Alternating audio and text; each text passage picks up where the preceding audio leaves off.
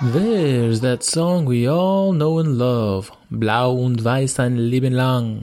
Hallo meine Lieben, wie geht's? Willkommen zum Das einzige Schalke Podcast auf Englisch. That's right folks, officially the world's only English Schalke podcast. I'm your host, Richard Carmen. Let me start off by thanking you for tuning back to our show. Schalke fans are some of the greatest fans in the world, many of whom speak English. This pod aims to bring you the latest from the Royal Blues, talk to the English-speaking fans of the club, and get their point of view across, and bring you game highlights. We'll also pick out articles on the club and talk a little bit about them.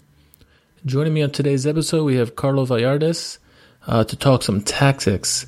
Today on the podcast rundown, we're going to quickly recap the game versus Hamburg, and then also we're going to talk tactics on the Schalke evolution. Let's take it away.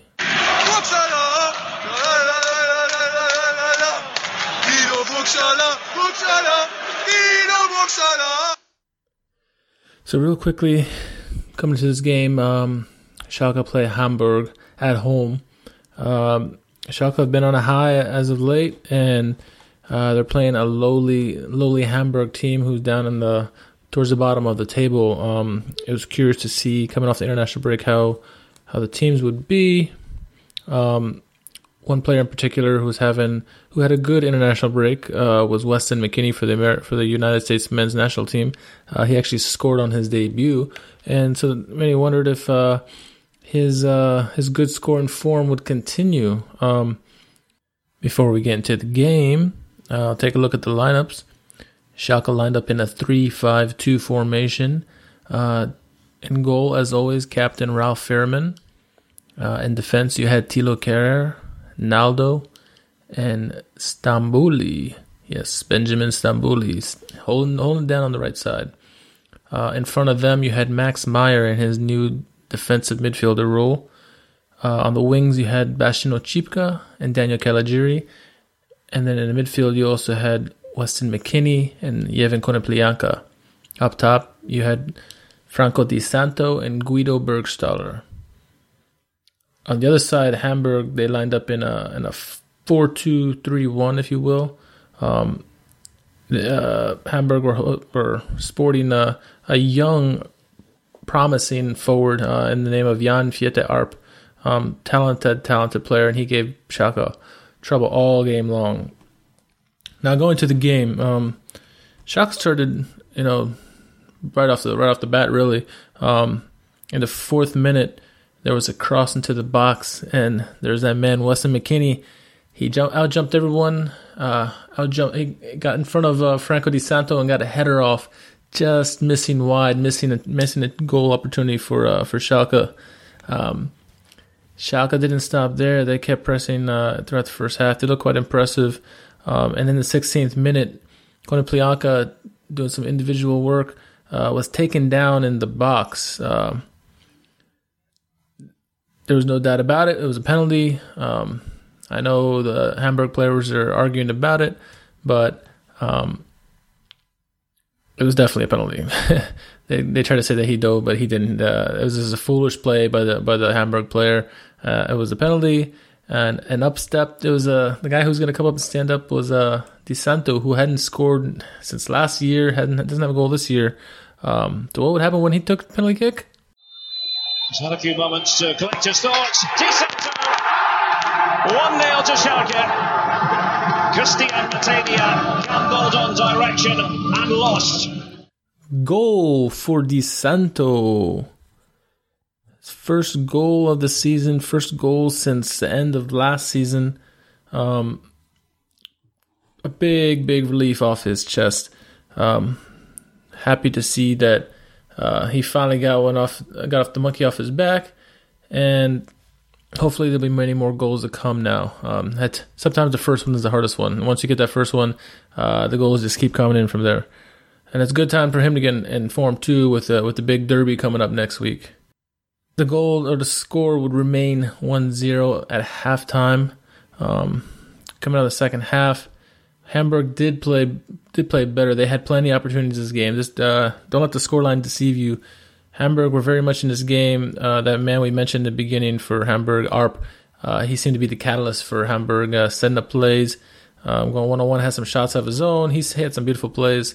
If it wasn't for the defense, Naldo and the guys in defense, and plus Ralph Fairman, the scoreline could have been very much different. Luckily, we have them, and luckily the defense is very compact that they were able to shut down Hamburg for a good part of the game. Then in the 77th minute, a very, very good play happened for Schalke. Daniel Caligiuri, who's been awesome this year, and if you didn't know, we just retweeted something this week where Daniel Caligiuri is in the top 10 in the Bundesliga as far as fastest players in the league. Raise your hand if you thought Daniel Caligiuri was one of the fastest guys in the league. I did not. I would have thought maybe Konoplyanka or someone like that, or Max Meyer, but definitely not Daniel Caligiuri. But he has deceiving speed, if you will. You don't think he's fast, but he'll blow right by you. And in the 77th minute, Caligiuri did that. He went on a wonderful run, going past Hamburg players left and right. Finally, chipping the ball past the Hamburg defense, slid it past back to Konoplyanka. Konoplyanka, without hesitation, chipped a pass across the box to a wide open Guido Burgstaller. Daniel Caligiuri. Excellent run here. Caligiuri still going. Pulls it back. Konoplyanka and touched down by Guido Burgstaller.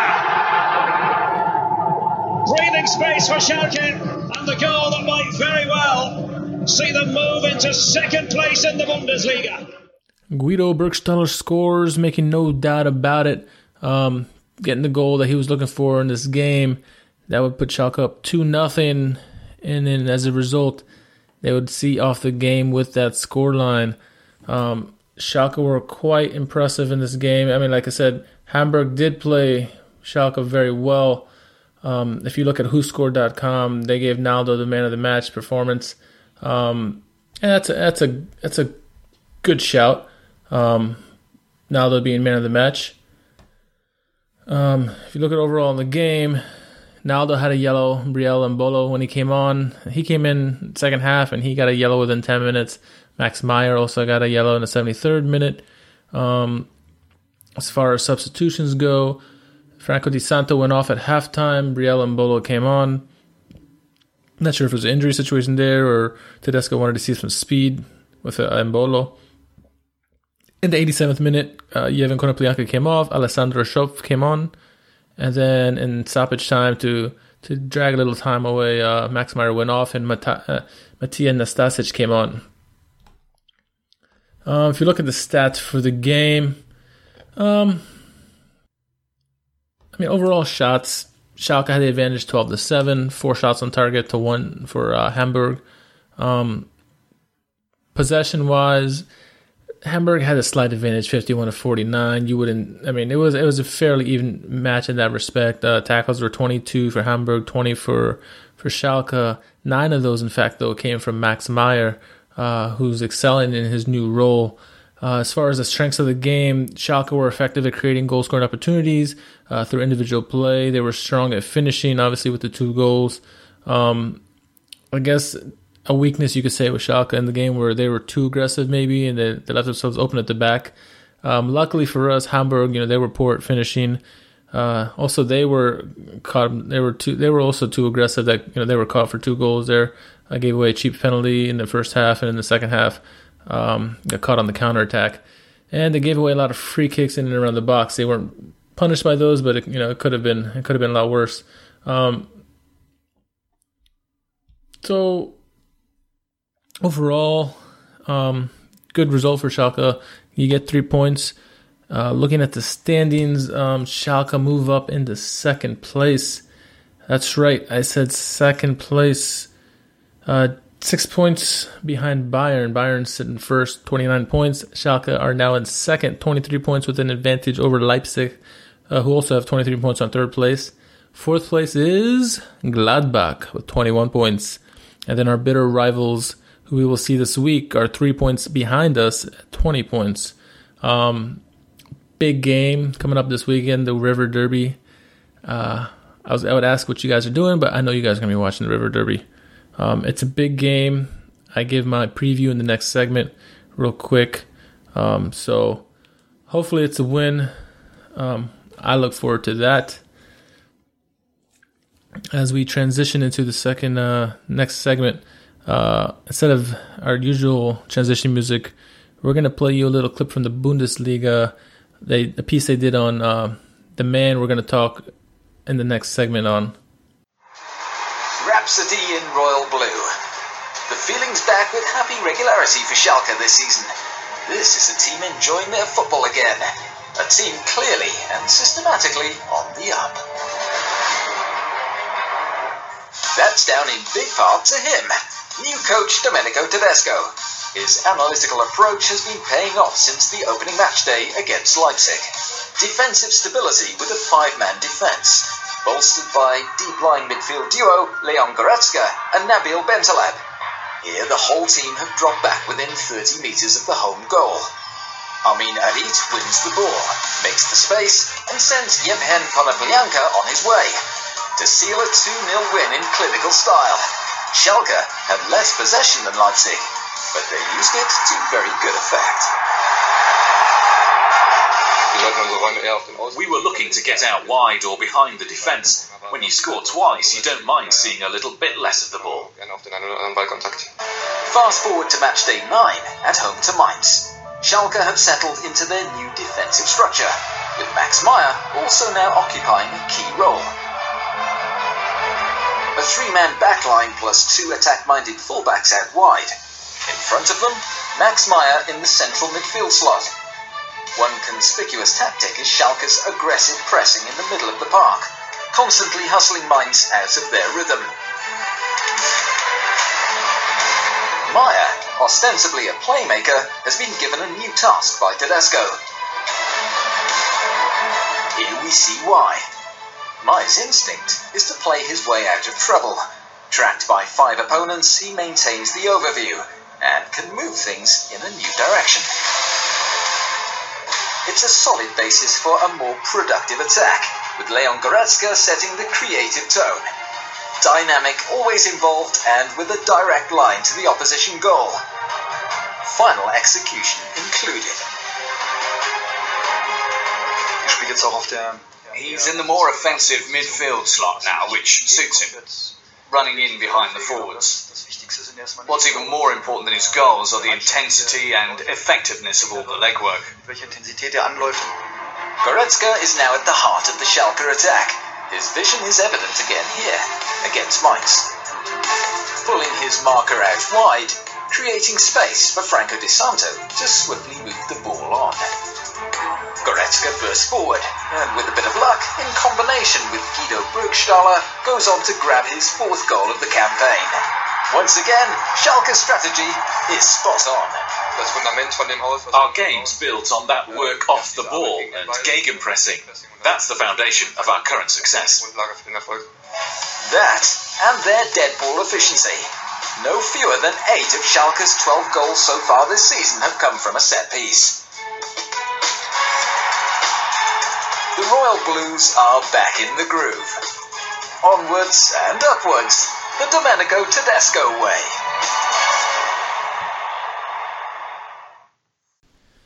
And as that segment from Bundesliga you just heard, you can probably guess, we're here to talk now Domenico Tedesco, manager for Schalke. With me, I have the very kind pleasure of it's a guy I've wanted on for a while. This guy, I call him the tactics guru. He's a future Italian national team manager. He's a technical analyst for ESDF. He also he's an analyst who also writes for These Footy Times, amongst other things. Please welcome Carlo Valladares to the show. Did I say your last name right? Yeah, Valladares, either or. Right on. Depends. English accent, Spanish accent. I was going to try a German accent. That would have been a little difficult, I think. I have yet to hear Valladares in a German accent. So how have you been, man? Good. Just writing a lot of reports, doing a lot of various content, predominantly just ESTF analysis, and I'm doing collaboration with Get Italian Football News. So I should have some more stuff for them in December. But yeah, just mainly just ESTF analysis right now. For those of you guys who don't know who Carlo is, I suggest you follow him because he provides excellent tactics for all kinds of games. Definitely La Liga, but that's not the only thing he does. EPL, Bundesliga, Italian football. So definitely give him a follow. So we're here to talk Domenico Tedesco. Just give a brief rundown of what happened last season. Schalke started their season 0-5. Ultimately, they made it up, back up to 10th position after on the bottom of the table for a good part of the season. 10th place is not where Schalke has been known to be at. They've been usually fighting for Champions League spots, fighting for the Bundesliga title, and 10th place was a terrible position for Schalke. So Markus Weinziel, who was the manager then, was let go, as well as Horst Held, who was a general manager. This summer, Christian Heidel was brought in from Mainz to be the general manager / sporting director. And immediately he was set out to define a Schalke style that would mimic the coal mining traditions of Gelsenkirchen. He wanted to set up a team that was aggressive on defense and vertical on attack. Back in June, shortly after they let go Markus Weinziel, they brought in Domenico Tedesco, a 31-year-old that not many people knew about. Really, his only professional credentials were amongst playing for the manager for the U19 teams and even U8 teams for Stuttgart. He was given a chance at Eisenberg Auch last year at the end of the season. With 11 games to go, Eisenberg Auch were in they're in relegation battle basically, and he was brought in to save them. So the 11 games that he managed, the team managed 5 clean sheets, and they collected 20 points out of possible 23 to save them from relegation. Clearly, Christian Heidel saw this as a chance to sign a young laptop manager, if you will. Last year, Hoffenheim's Julian Nagelsmann soared to prominence with a similar style, and Domenico Tedesco came from the same coaching academy. They're actually friends. They both were at Hoffenheim together. Carlo, what do you know about Domenico Tedesco? What you've seen of him? What's your take on him? Well, I mean, just a quick disclaimer for the listener. I am not a Bundesliga expert, so what I'm about to say regarding Tedesco is just stuff that I've picked up over the past couple months. But what I do know is he graduated top of his class with Julian Nagelsmann, right? Yep.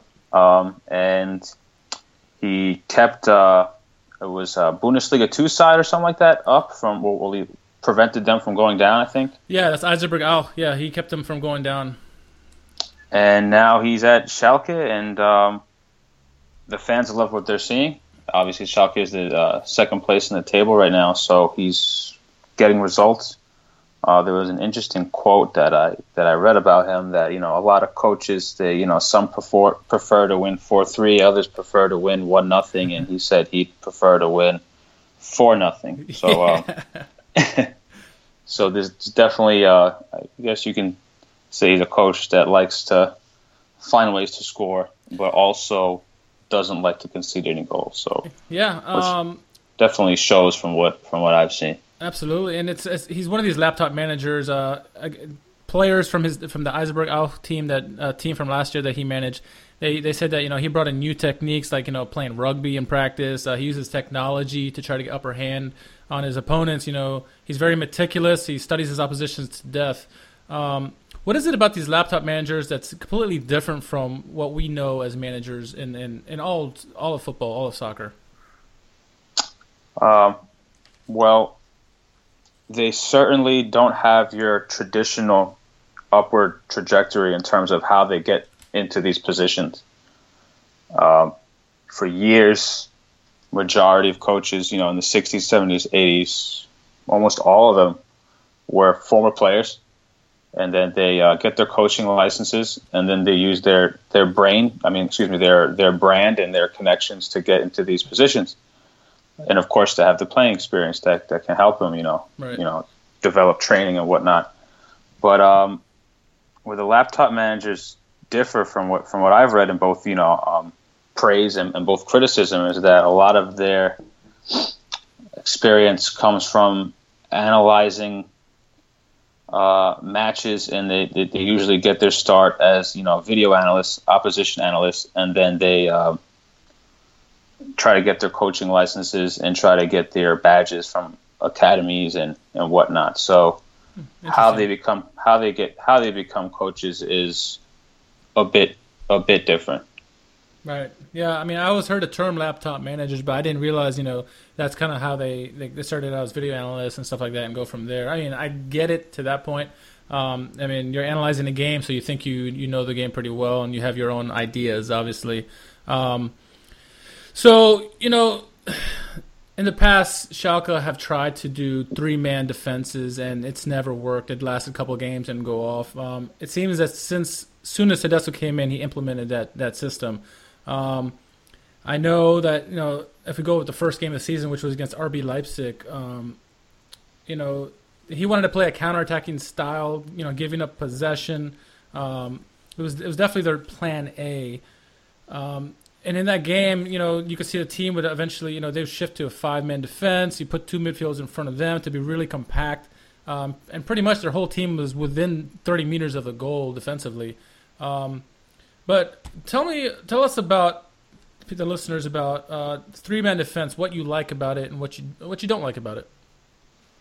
The 3-man defense. Well, for those that don't know where it came from, its original origin started in about, I think, Russia, Denmark, and of course it became well known on the international scene at the 1986 World Cup when Carlos Bilardo used it. When of course you had the best player in the world at the time, Diego Maradona. So yeah, that was the first time anyone used the 3-man defense in a major tournament, and of course, Maradona was probably the biggest reason they won that title, but a lot of people don't know that Argentinian team was actually not the best, and they were a quite defensive side, and they used Maradona primarily on counters. So it worked well, and after that, a lot of teams in Italy started using that. And just to put it simply, it can be used in different ways. How Luis Enrique switched to a 3-5-2, and how Antonio Conte uses a 3-4-3 with Chelsea is completely different. How they build up the play is completely different, and how they try to manipulate the spaces is completely different. So, I know a lot of people out there, from what I see online, comments, tweets, whatever, they think it's for the same reasons when it's not. N'Golo Kante and Matic, there are two great pivots that use a lot of their endurance and strength in tackling and reading of the game to help spring Chelsea forward from defense to attack. But Busquets and Rakitic and Iniesta are not those type of players. But right. Barcelona still used a 3-4-3, 3-5-2 last season a couple of times, and they used it differently. So it can be used different ways. You told me that you saw a lot of Conte's Chelsea and Schalke's formation. Expand on that, if you will. So yeah, well, right off the bat, they press more than Chelsea. They seem more conditioned for running longer than Chelsea do in certain ways. But particularly how they protect their penalty area is very similar. The midfield three gets very narrow. If the opponent tries to overload one side, the midfield three will get very narrow in front of that back five, and either of course, the wing back usually has to press up high, and then the left-sided or the right-sided center back will offer some form of a zonal cover for the space that he's leaving, and the midfield three will either man mark or one will screen a passing lane, and then they try to force the opposition to pass backward, or the opposition, if they got some skillful players, will find a way to switch the play. So in that sense, how they protect the penalty area reminded me of Chelsea. Oh, right on. That's a good insight. So the way you see them now, you're mentioning that they press a lot. In Germany, they call it gegenpressing. It's not how Schalke has started out the season. In fact, in the beginning of the season, like I said, they started out just trying to play counter possession or counter attack, conceding possession at all costs, basically, and just try to counterattack. But basically, a lot of teams in the Bundesliga will do that, and then if you have two teams that do that, it's really a stalemate, and you're kind of forced to have possession of the ball. So it's always been, I mean, Tedesco had to alter some of his tactics, obviously, because of this. Plan A was always going to be still counterattacking, but when teams gave them possession, Schalke would, obviously have to do something with the possession-wise. So what they would do is they bring up the ball. If they didn't like what they would see, that instead of giving up possession, going for wild shots or wild crosses, they'd maintain possession, pass it back to the defense, and reset. They actually take it all back to the goaltender, to Ralph Fährmann, and then reset, which I thought is interesting. Have you seen many teams do this where they bring it up the field, if they don't like what they see, they just take it back and reset? I mean, I think Barcelona does that to an extent, but have you seen it anywhere else? What, where they try to build up and then they reset if they don't like it, and go back to the defense and start all over on the build up? Yeah, I saw. You see a lot of possession based teams that don't like to give up the ball. If the opponent overloads one side, right, then they'll pass backwards, either back to the center back or back to the goalkeeper, and then figure out another way in which to attack. But when that happens, that's actually a pressing trigger for the opposition, because when you've overloaded one side, that means you've cut off all the exits or all the ways, for the team with the ball to go forward, so that when they turn around and they make that that pass backwards, it's usually going to a player that now has more time and space. But now the players that were in, I guess just hypothetically, the left side now have to also go with the ball, and the opponents that are defending, they're going to literally man mark, just follow them, so that they can take away time and space. And that's actually a good pressing trigger for if you're trying to train players and you want to help them understand good times to press. A backward pass back to a center back or goalkeeper is a great time to press. Just dropped something. I don't know what that was. It's all right. So I don't have the tactical eye that you do, but what I've noticed from Schalke is in their pressing game, they definitely put in an aggressive pressing game, especially in the middle of the park. They're constantly pressing the ball wherever the ball is. And I know the system that Tedesco has, it thrives on working off the ball and that pressing. Is that what you're seeing, or what are you seeing when you see Schalke press? Well, it all depends what the opponent is doing and where they're doing it. So, if just for example, I watched Schalke versus Hamburger, and Hamburger, they build up for the most part in a 4-2-3-1. So, if the goalkeeper had it and he decided to give it to one of his fullbacks or center backs, and they wanted to build up the play from the back, Schalke they pressed in a 5-2-3, more man-orientated, more man-to-man. They put usually two guys on one of Hamburger's holding midfielders. And if the ball was at a center back, or, for example, let's just say going toward Hamburger's right back, then the furthest forward, so in this case it would be Di Santo, he would then mark the holding midfielder that is open and that is not being marked by two guys, and they would. And Schalke's striker, I can't pronounce his name, number 19. Oh, Burgstaller. He, a lot of times against Hamburger, he would curve his run to force Hamburger's right side of center back to the right side, so they can try to cause a pressing trap, or at the very least force the center back to go long, so they can win it that way. Because if anyone watches football knows that a long ball toward a back line needs to be really accurate, and the runner needs to be perfectly timed if you want to get behind the defense. So it's hard, and it's not very likely you're going to get to the penalty area that way. So if Schalke can manipulate the spaces, force Hamburger to kick out, then that's not bad either. I mean, they would prefer, I'm sure any coach would prefer to force a center back to make a turnover, but if they kick it out, that's good too. I thought what it was another interesting aspect of Tedesco's tactics is the dead ball situations and how efficient they are. They're actually leading the Bundesliga in dead ball goals. 8 of their 12 goals this season have actually come off of set pieces, whether it be free kicks, corner kicks, or any kind of dead ball situation. What can a manager do to help? I mean, last year Schalke were probably one of the worst teams defensively, and as far as dead balls go, and offensively. Yeah. And this year, it just seems like a complete 180.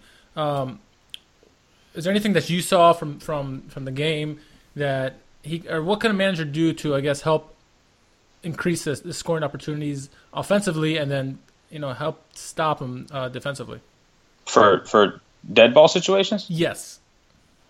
Well, like just free kicks and then just and just corner kicks and stuff like that. Corner kicks. What can coaches do? I mean, I guess it's just discipline. I guess make sure your guys cover who they're supposed to get. Well, defensively, I know a lot of teams lately they go for a zonal man marking hybrid. Okay. Most teams at this level, in the top 5 leagues, they usually have tactical analysis departments, observational analysis departments, and there'll usually be maybe 1 or 2 guys that just focus on dead ball situations. Huh. So essentially, they study the opponent. If there's a certain pattern they see, they'll try to set up. Either they'll go man to man, or against maybe Sergio Ramos, they'll put 2 markers on him, and then throw 1 guy on the furthest post as like a zonal cover.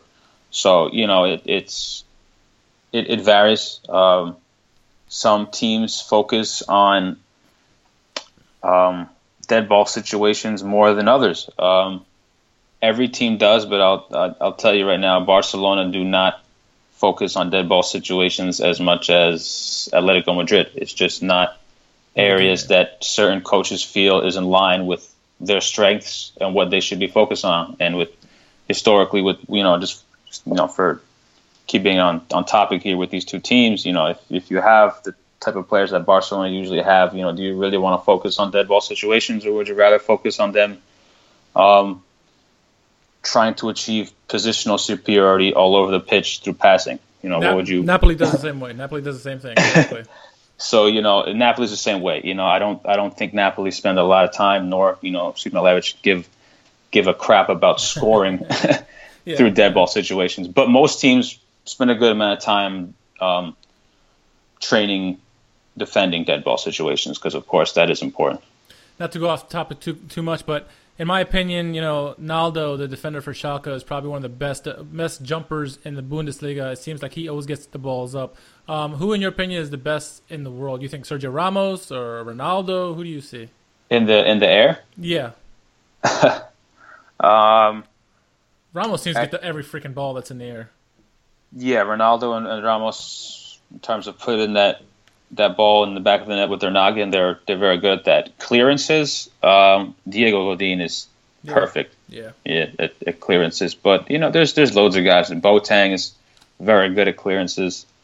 Everyone in the BBC is decent at clearances too. Their anticipation is good as well.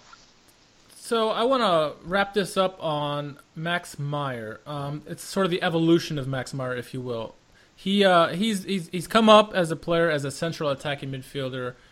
He's got loads of skill, but he's never really. When he first came on the scene, everyone thought he was the next big thing, and then Leroy Sané came in and he took over and he went to Man City, and he's never flourished since then. But since Tedesco's been here, it's kind of been an evolution of Max Meyer. Instead of being in the attacking midfielder role, he's been actually pushed back in a kind of Andrea Pirlo role, where you're sitting right in front of the defenders, and you're kind of orchestrating the play.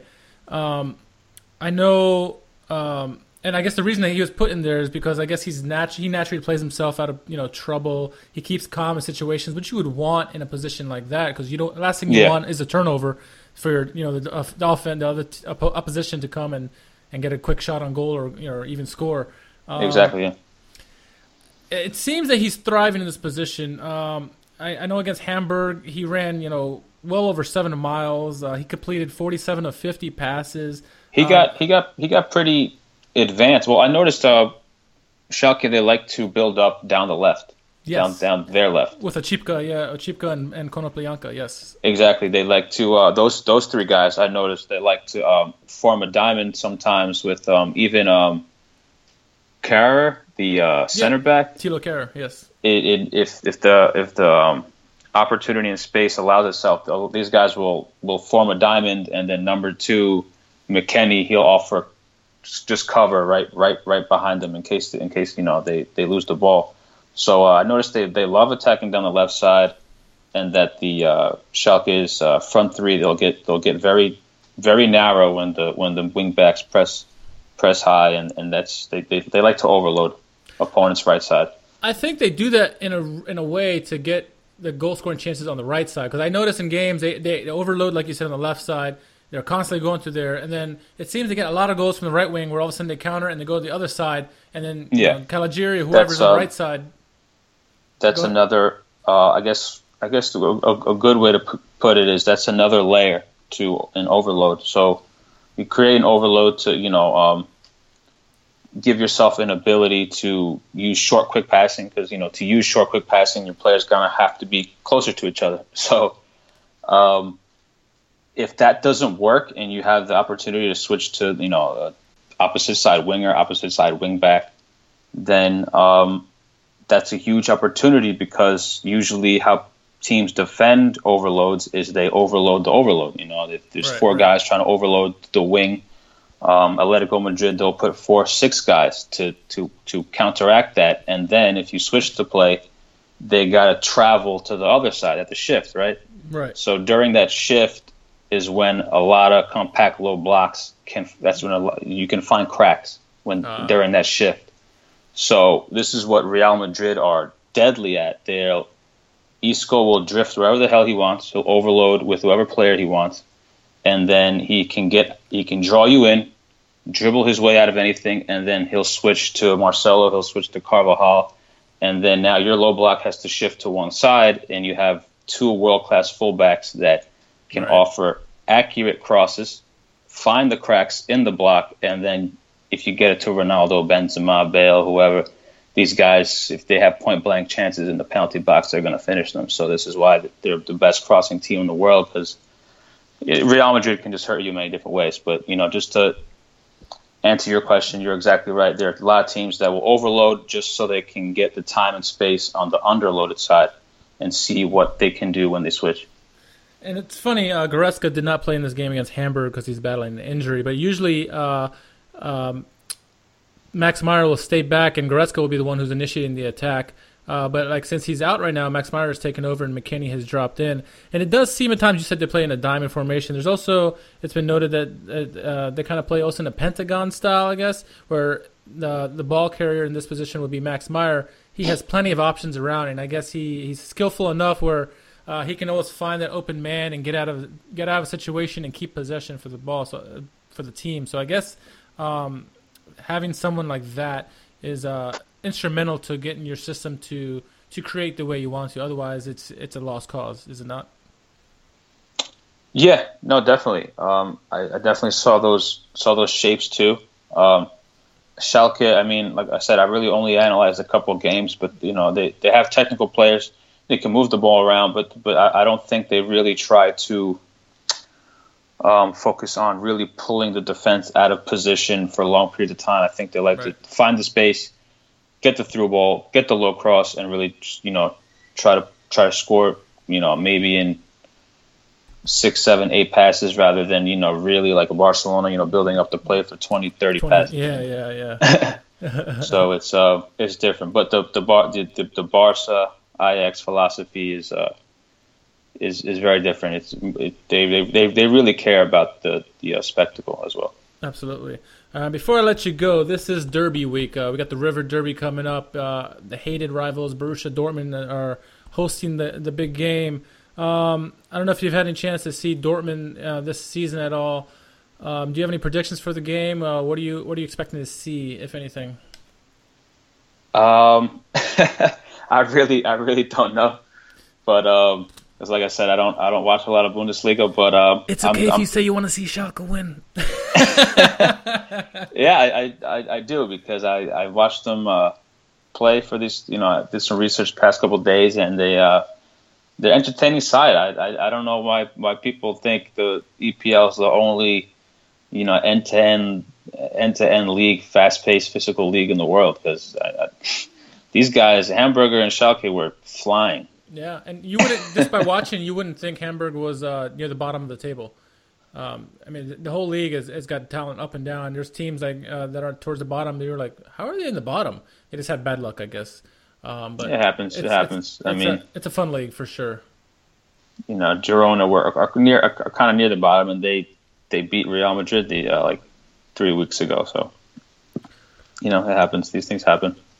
They're top 5 leagues for a reason. They're all good in their own way. Yeah, well, I'm one that's happy that Schalke is in second place and 3 points ahead of Borussia Dortmund. I'm going to go and make a prediction on this game. Dortmund have been really struggling as of late. They lost again today to Tottenham in the Champions League, and I think they're just reeling right now, and I don't know if their manager has what it takes to have a team like Dortmund, because Dortmund has a talented team, and they're just struggling right now. I think this is the perfect time for Schalke to face them, and I'm going to go with a 2-1 victory for Schalke at Dortmund. I don't expect you to give a prediction. If you want to, that's fine. I'll pass, because I'm not qualified to give a prediction. No worries, man. All right, so before we go, tell our listeners where they can reach you or follow you on Twitter. You can follow me on Twitter at C_V_news. I post a lot of my Vimeo videos. I have a Vimeo channel links. My ESTF analysis portfolio is all through there. Just go to my Twitter.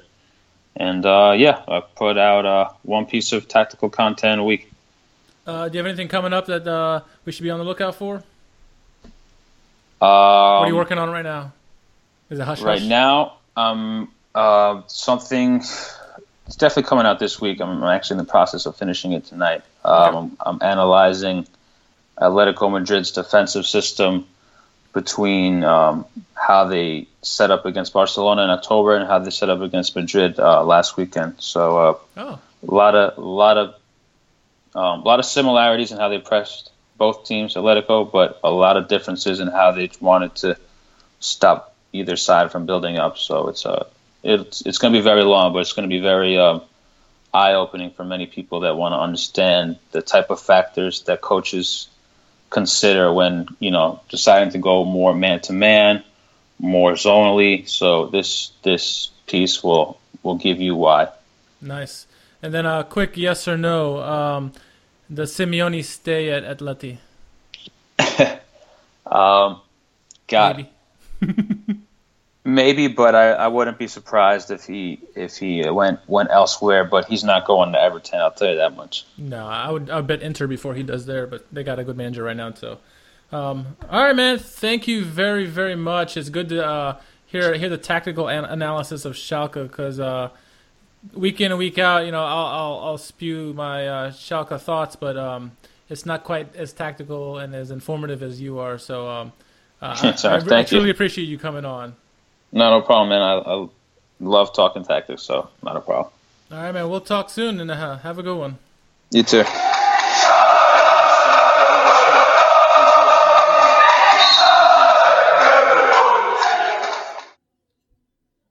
Well, with that, coming up this weekend, we got the River Derby, like we said.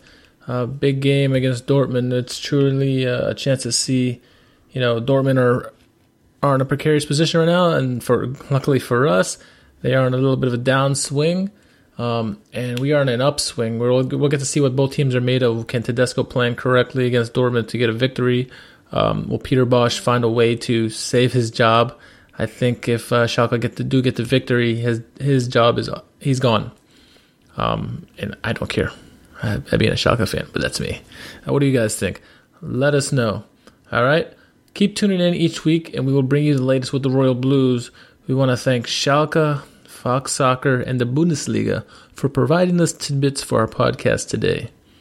If there are any topics you would like us to discuss, send us a tweet at SO4_podcast on Twitter. We'll have some more guests on in the next few weeks, so stay tuned for that. I'd like to thank Carlo for joining us today. If you guys want to give him a follow, please do. His work is really great. It's at C_V_news, NEWS. So again, follow Carlo Vallardes. He does some great work. He's very underrated. More people should be tuning into this guy. Once again, I'm your host, Richard Carman. You can find me on Twitter as well at R_KHARMAN. Until the next pod comes, my friends, stay ready, and I'll be with you soon. Tschüss.